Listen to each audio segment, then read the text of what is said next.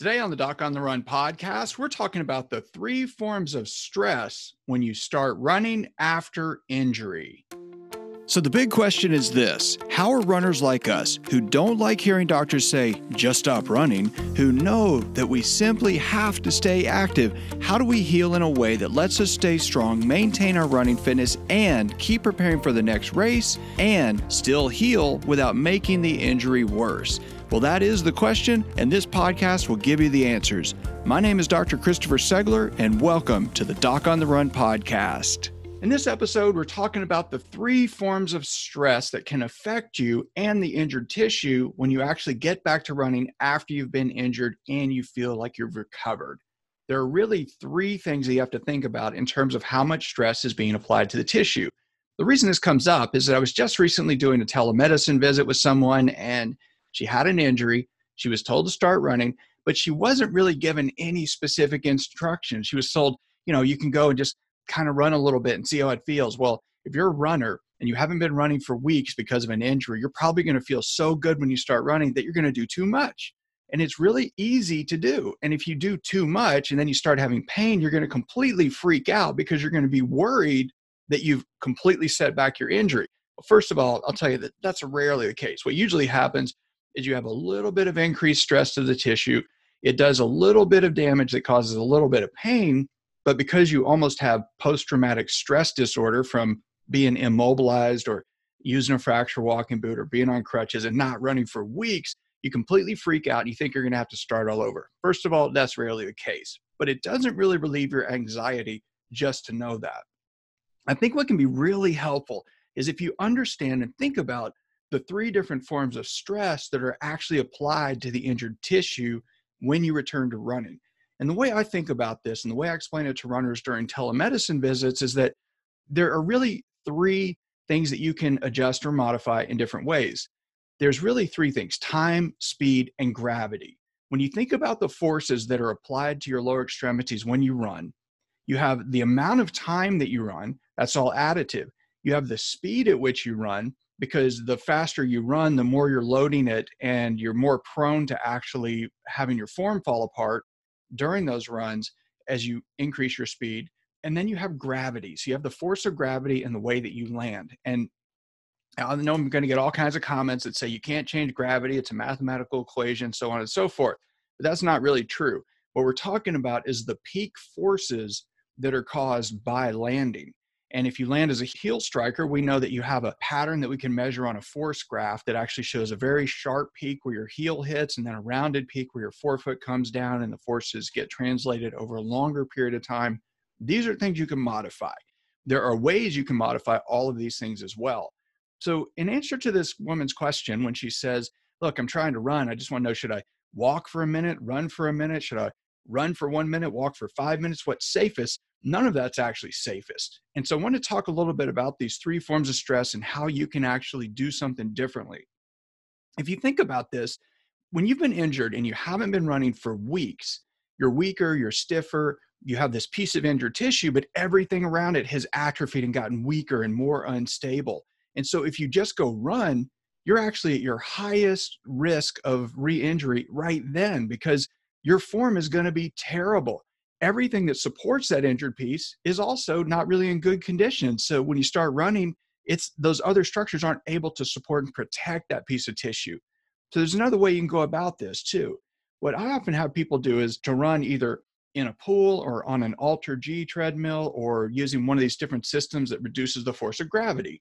And that's a different episode probably to talk about each of them specifically. But if you think about this, if you go and run outside, you have 100% of gravity, and that is the hardest to manage and the worst for you initially. So if instead what you do is you get on a treadmill that can modify the forces of gravity and you start out at 65% of gravity, this is very, very low gravitational force and it's very low stress on the injured tissue. So if you get on the treadmill and you start running at 65% of gravity, and you run for, let's say, 20 minutes and you have no pain, well, then you know it's safe for you to run at 65% of gravity for 20 minutes.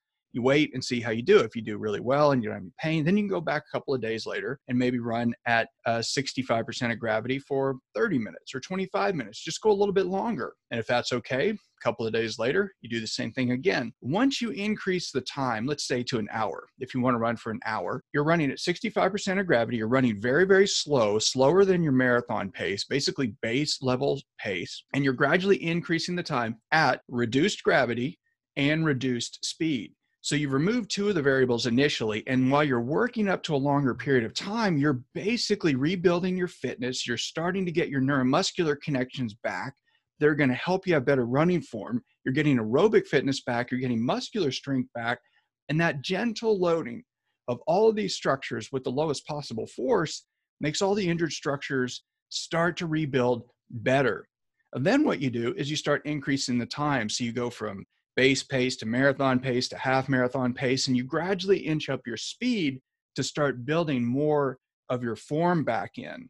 So now you've got your fitness back, you've got some strength back, you've got some neuromuscular connections back, you have better running form. Then you start adding in gravity. So you start ramping up the gravity slowly from 65% to 70% to 75%, 80%, 85%, and so on.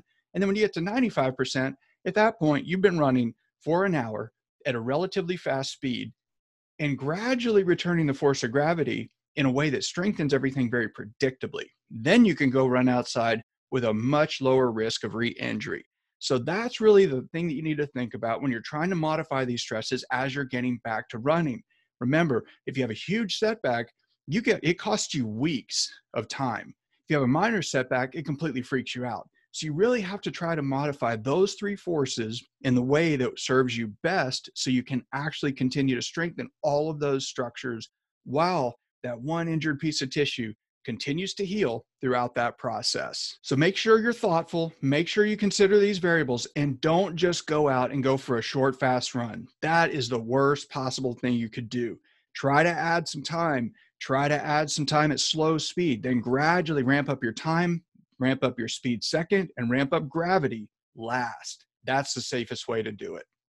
Listen, if you just got injured, you need to take action right now. And if you've been injured and you are not getting better and you need to figure out what to do to get back to running and keep training and not lose all your running fitness, you need to take action. But the thing that you really need to do more than anything else is probably not what you really think. Most of the runners who call me are looking for some magical solution or something that they can do to make them run even when they're injured that is going to be magical. And there is no such magic, but there is something you can do, and I'm going to show you exactly how to do it. Now, I made something for you that's a 3-day training. It's free, and it's how to fast track your running injury in record time. Now, during this free 3-day training, what I'll show you is, number one, what I learned when I got injured in medical school and why it was wrong, what I learned when I got injured right before an Ironman race that was right, and the third thing I'm going to show you is the 5-step process that worked for me that can work for you too. So there are 5 things that you're going to learn. Number 1, can you run right now and not lose your running fitness? Number 2, how can you figure out how bad the injury is right now? How can you remove the confusion that's caused by inflammation right now? And how can you reduce the tissue stress so you can train now? And then how to safely test, retest, and keep running. Now again, this is a free training. You don't have to pay anything. It's 3 days, but you're going to get immediate access if you just go to docontherun.com/fast-track.